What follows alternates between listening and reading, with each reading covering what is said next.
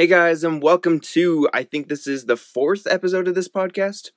So if it sounds really weird today, that is because I'm going to be walking around while recording this podcast. So if the audio sounds really bad at points, that's because I decided today I was just going to walk around and talk about stuff.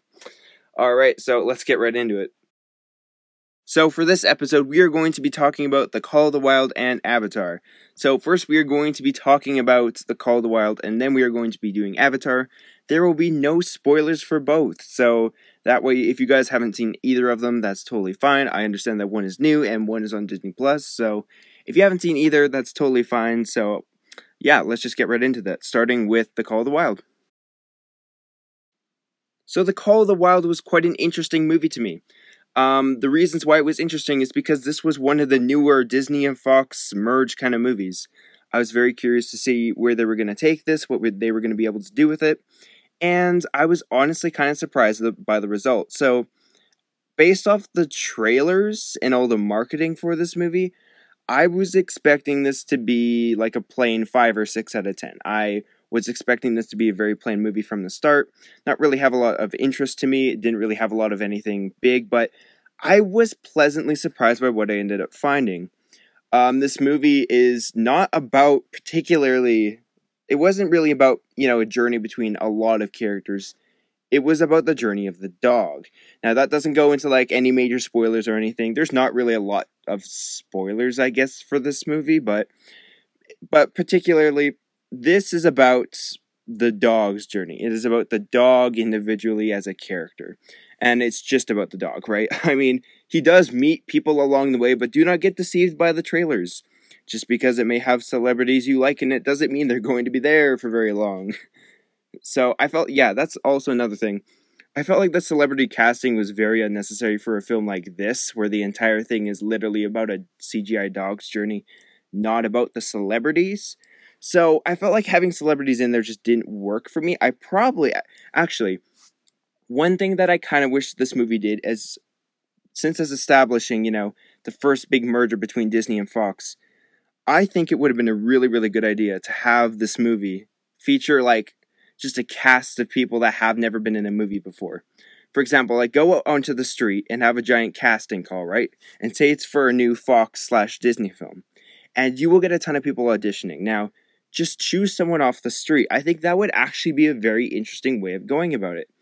And I think you could actually do a really good job with this movie. And I think it would make this movie a big statement, right? This would be more of a statement film rather than anything else.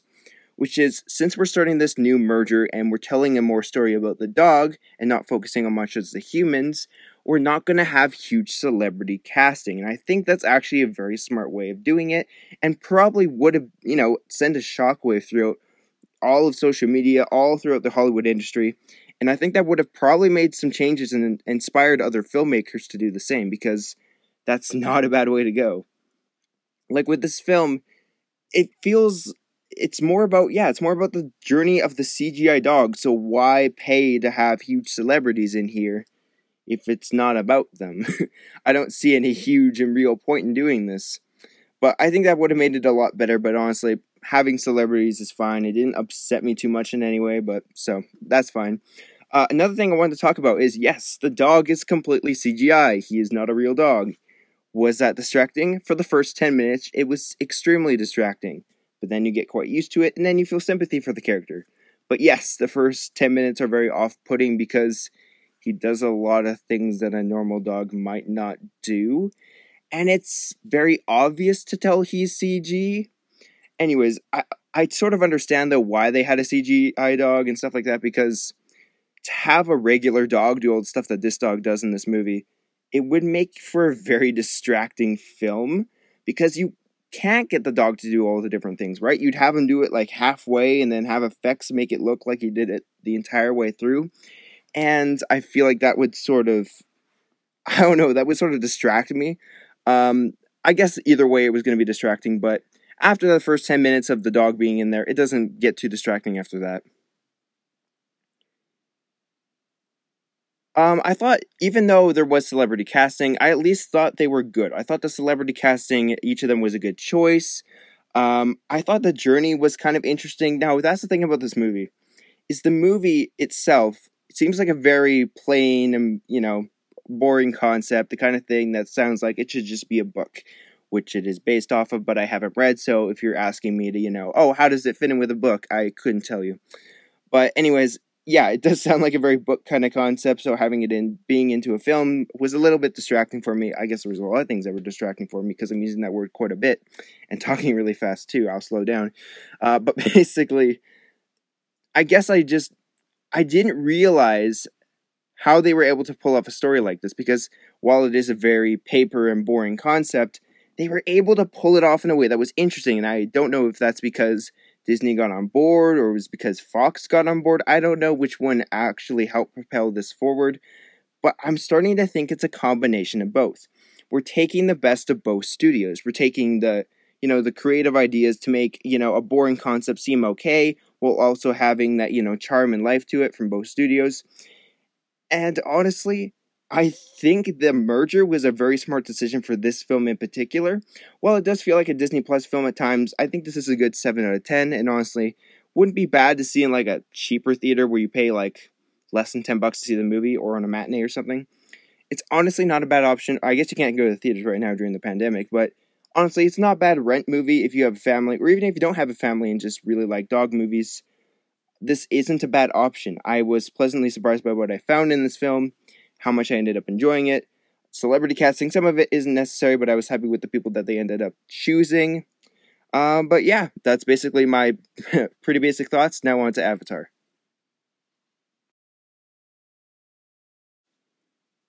Now, Avatar was that film I had never seen before. Everyone kept talking about it. Everyone kept going, "Oh, Avatar's so good. It's so amazing. It's that film everyone needs to see." And I was like, "Oh, okay." It was the thing. It was the gold standard for visual effects, right?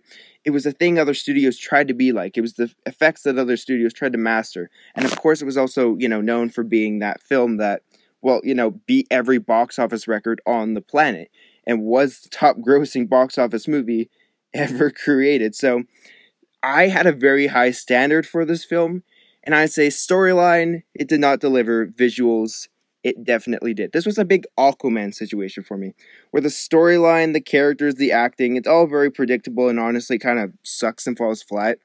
But it's all, made up for, right? It's all just, I don't mind that once I've gotten used to the visuals, because the visuals, like with Aquaman, it carries this movie on its back, but it's even better than Aquaman. The visuals in this movie are outstanding. Now, I saw this on Disney Plus, so I get it. I got it in a very, tall screen format, and it just blew me away. And I thought, man, if I could see that in IMAX 3D, my jaw would just hit the floor, because it's just the most beautiful thing I've ever seen. Now, for me, my visual effects, like how I judge them and how I rate them, is it a place where I would want to go to, right?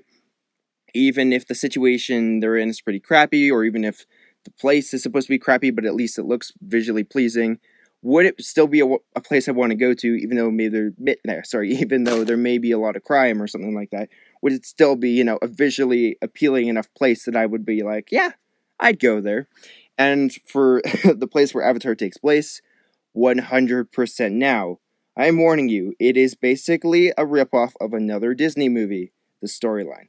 I'm not going to say which one, but because I don't want to spoil it, because if I say which Disney movie, it'll definitely be spoilers, but it's totally rips off one of the other Disney movies, and I was like, yeah, this plot has been used a million times. It has the same predictable tropes, too, for the climax, and I'm like, yeah, this is boring. Also, this movie is outrageously long. I probably would have been satisfied if it was an hour and 40 minutes, but it's 2 hours and 40 minutes, so it's a very long time to sit there, especially since the story is not that great. It's not like Endgame, where the story and everything and the visuals are all just fantastic. So I can sit there for 3 hours, and it's not like Ford vs. Ferrari, where you just want there to always be more, and you can just never get enough, so 2 hours and 30 minutes is sufficed. But Avatar, the storyline isn't that great. The only thing holding me and keeping my attention is the visuals. And man, are they flipping gorgeous. But anyways, I'll talk about that a little bit later. But yeah, I feel like the storyline was a bit bland and it didn't really keep my attention for as long as I kind of hoped it would. But anyways, on to the visuals. Man, visuals, like I said a bit earlier, fantastic. One thing I did want to comment on is when there is CGI, like, sorry, I'm gonna restart that. You know how in the trailers there are some like CGI looking robots?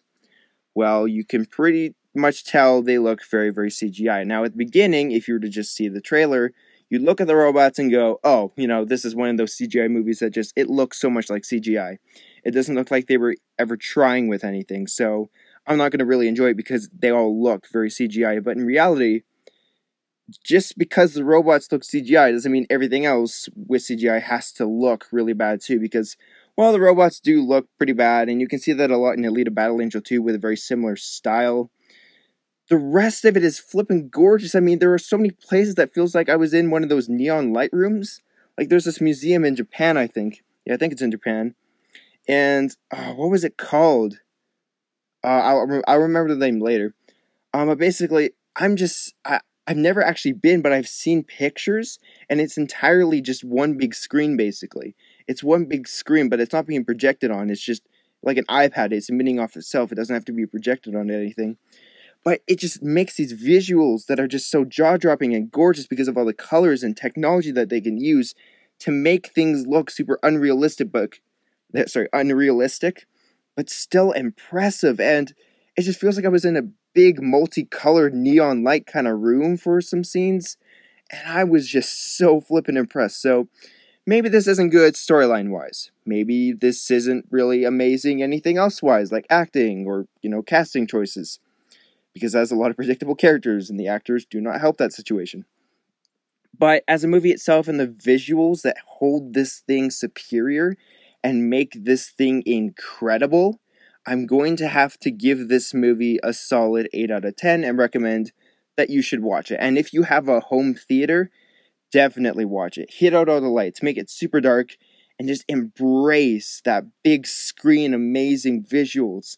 Like, it's just I can't talk about how spectacular it is without, rambling on and on, like, for days. So, that's my opinions on Avatar. Now on to the conclusion.